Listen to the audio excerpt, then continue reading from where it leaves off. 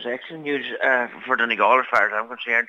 Quite welcome this fact very much that the dog unit is coming, dedicated drugs dog and unit is coming here to Donegal, handlers and so on, and we welcome this news very much.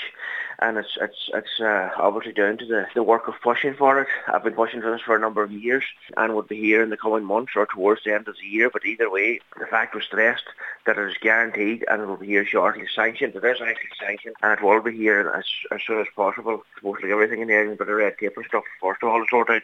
But once that is done, the dog and the handlers will be here and they will be ready to go then, and I believe this will be a great added tool for Garda Síochána right throughout our county when it's called on, obviously. In the battle, in the fight against drugs, unfortunately at the minute here we seem to be in a situation here at the minute where drugs are popping up everywhere. It's wrecking our young people and it'll be a deterrent as well, and it'll be a useful tool, and hopefully it'll give the boys and girls an incentive as well, particularly the ones growing up today listening to this, schoolgoers and whatnot, that just drugs is not on, drugs are dangerous. People that fall into this situation, unfortunately, sometimes through no fault of their own, get misled down bad roads or take bad turns and so on, etc.